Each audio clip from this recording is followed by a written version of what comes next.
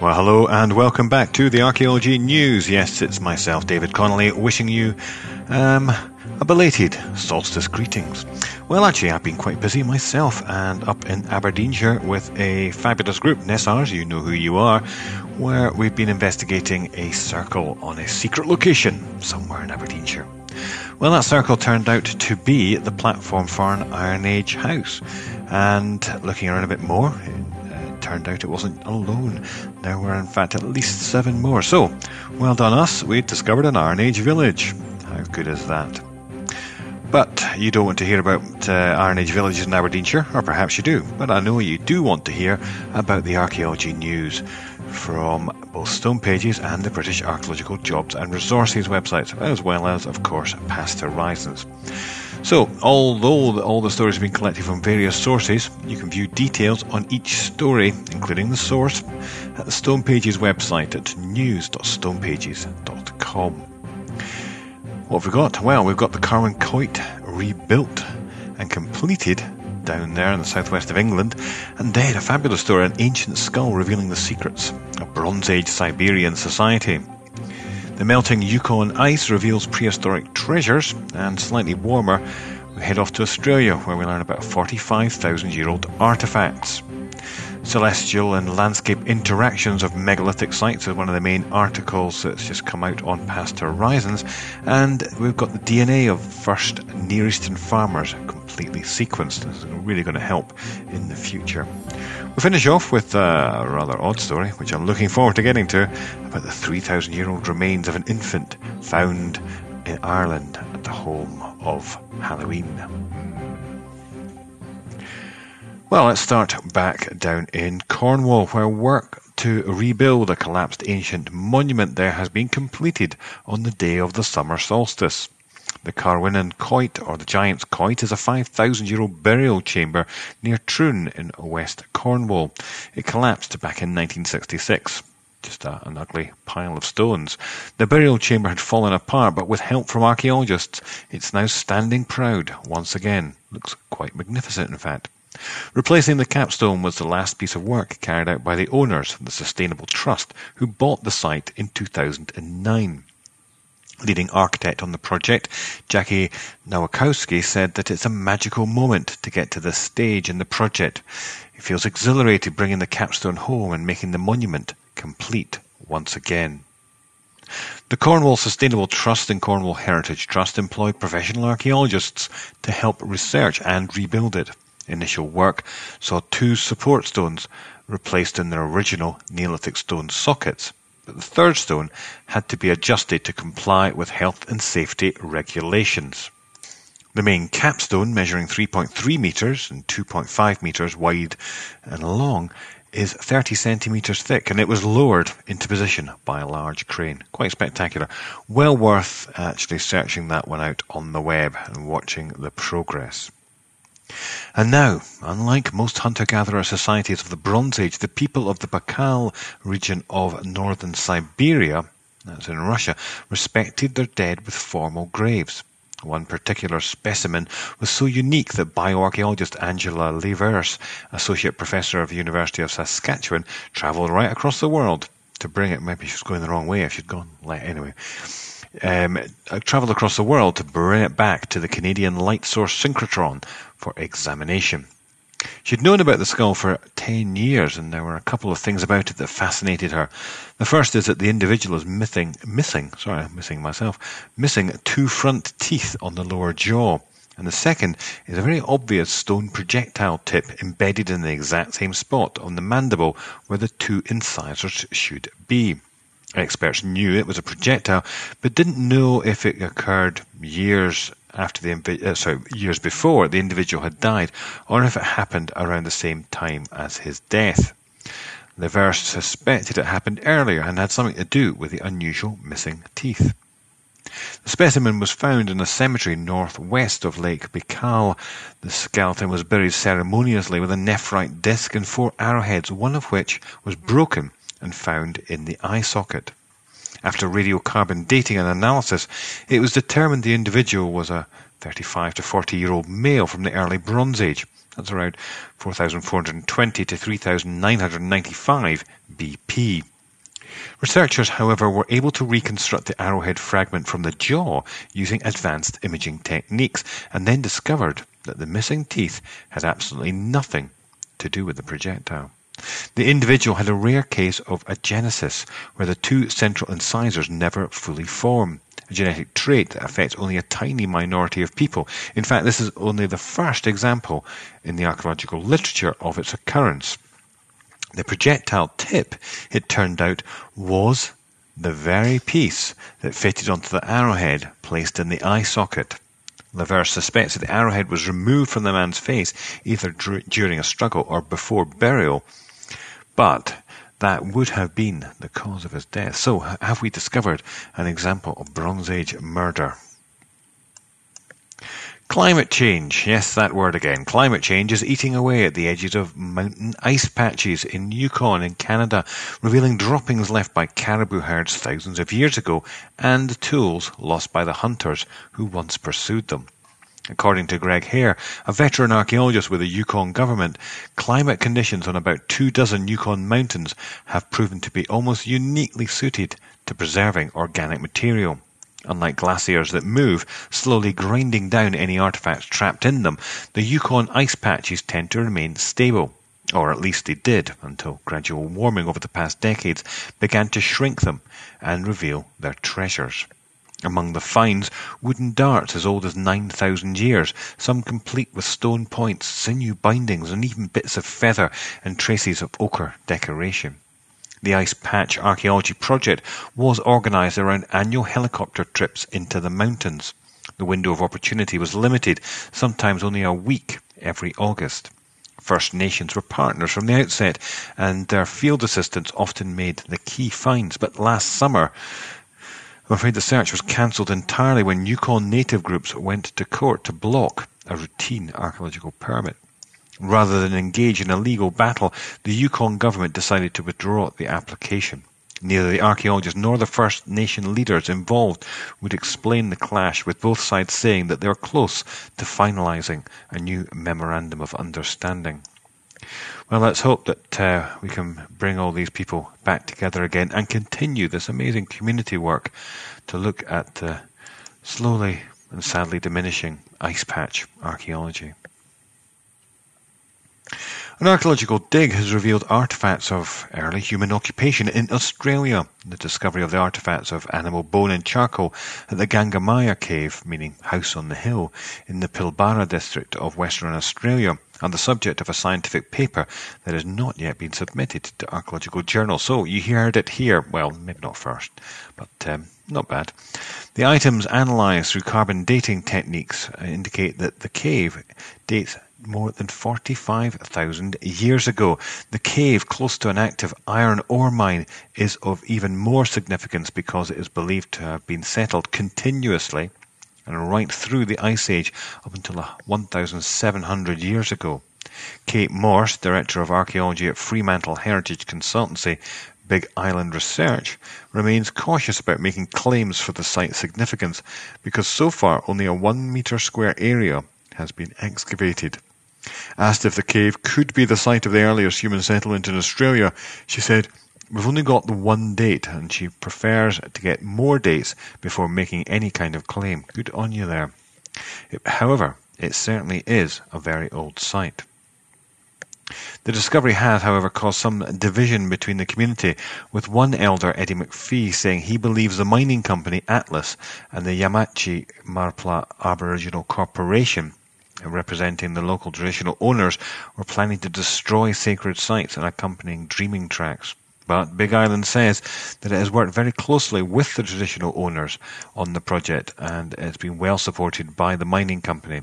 It says further excavation is planned in the near future. Now, a good old Past Horizons article here from our friend Gail Higginbottom. It's new research from her and her colleagues building on the work of Clive Ruggles, who's the Professor of Archaeoastronomy in the School of Archaeology and Ancient History at the Ancient Leicester at the University of Leicester. Deary me, what's become of me? Dr. Higginbottom is a visiting research fellow of the Australian National University and the University of Adelaide. She's also a fellow of the Society of Antiquaries of Scotland. cultural landscape archaeologist and theorist. She's been studying astronomy, and this is where we get the article. Focusing on the earliest periods of the intensive monument building in the prehistoric Scotland, around about 3000 to 1000 BCE, the new study sought to identify how humans chose and made places that were important to them, examining how megalithic monuments and the natural environment were used to create landscapes embedded with cultural meaning. The earliest confirmed dates for standing stone monuments in Britain are late Neolithic, around 3000 BCE in the north and west of Scotland. And from the Neolithic to the Bronze Age, the two most common elements associated with standing stones in Scotland were human burials and astronomical phenomena. During the Bronze Age, there are continuing and intensifying traditions for the use of standing stones, carved stones, and cremations, as well as the introduction of individual burials and a variety of cairn styles. In addition to building new sites, Bronze Age people reused sites by modifying their structure, maintaining and even expanding the association of standing stones and megaliths with the dead. It's clear that some form of continuity, despite the great variety of forms and geographical distribution, took place within the time frame. Across the western Scottish Isles, as well as on the mainland, a greater number of standing stones than previously thought were deliberately orientated to either the sun or the moon at specific astronomical events. The range of dates for linear settings, in particular, is in the middle to late Bronze Age. Expanding the area of Ruggles' work, the team generated 2D horizon profiles for every site, which were compared using statistical analysis software. Extending their study into 3D revealed the standing stones are among the most complex situated monuments in the prehistory of Scotland. The 3D models indicate the kinds of events connected to the places where the monuments stand. To understand how these would have appeared to people at the time, the researchers chose specific events that they knew could be seen in the past. One, for example, was a full moon near the southern major standstill, which can only occur at the summer solstice. Computer reconstructions of such events revealed many celestial and landscape interactions. Every site contained specific landscape variables along with astronomical ones, and they shared enough to be statistically significant. At the time of their original construction, the monuments clearly held a relationship with each other and the surrounding landscape. The review of standing stones seems to indicate that the interest in this astronomical event did not simply emerge in the Bronze Age, but had an earlier origin. Well, you're going to be hearing a lot more about archaeoastronomy in the future. Yours truly is actually joined up with the new journal Skyscape, and I'm heading off up to Orkney along with Maggie and Dougie Scott to actually take some field readings on astronomical events that may have occurred. Exciting? Now, the mitochondrial DNA of the first Near Eastern farmers has been sequenced for the first time. Experts analysed samples from 3 sites in the birthplace of Neolithic agricultural practices, the Middle Euphrates Basin, and the oasis of Damascus in present-day Syria, dating back to around 8000 BCE. Agricultural and husbandry practices originated around 12,000 years ago in a region of the Near East known as the Fertile Crescent, a profound social, cultural and economic transformation. Whether it was a population migration or a cultural adoption has been widely debated for the past 50 years. The genetic composition of this first Neolithic population has remained a mystery, although some advances in the genetics of European Neolithic populations were made during the past decade. Professor and co-author Daniel Turban points out that the results are the first ones regarding the first Near Eastern farmers, the genetic stock of the original Neolithic. However, other data has been published about European first farmers in Catalonia, the Basque Country and in Germany. The study provides a new framework to interpret the results of the other studies about European Neolithic populations. Genetic affinities have been observed between the mitochondrial DNA of first Neolithic populations and the DNA of the first Catalan and German farmers. This suggests that Neolithic expansion probably took place through pioneer migrations of small groups. Moreover, the two main migration routes, Mediterranean and European, might have been genetically linked.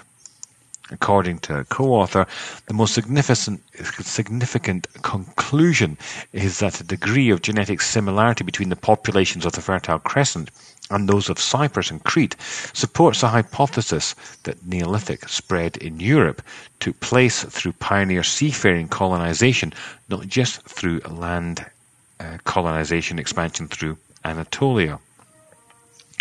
Other studies have already provided signs of an alternative scenario. According to Turbun, recent archaeological finds have proved that the Neolithic arrived in Cyprus about 10,600 years ago, some years after the first documentation of agricultural practices in the Near East.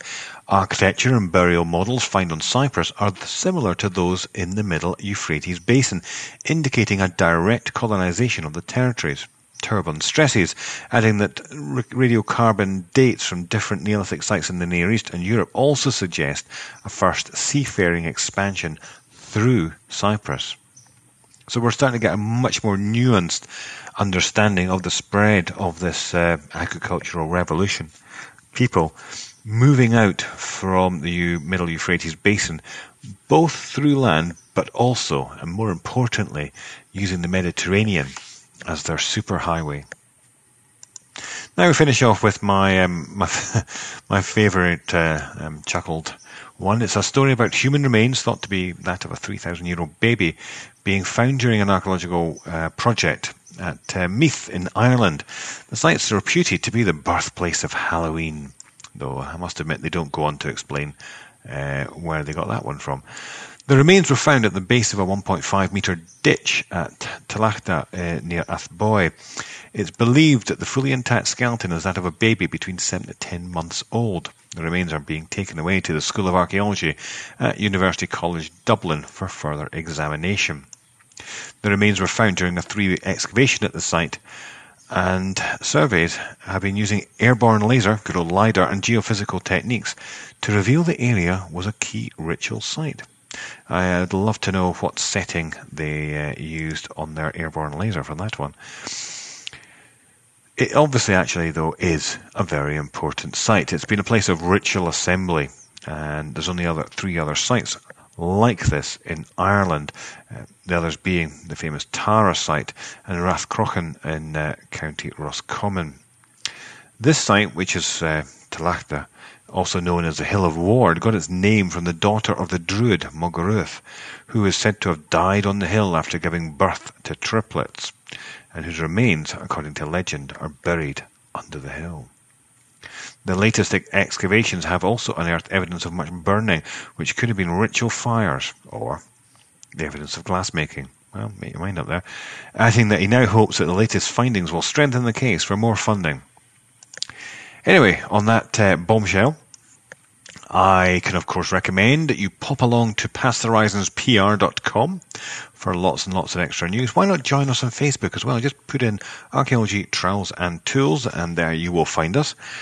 You can also find more archaeological and heritage employment opportunities, as well as a UK heritage calendar, library, guidance sector. There's directory, there's so much more on Badger. That's www.bajr.org.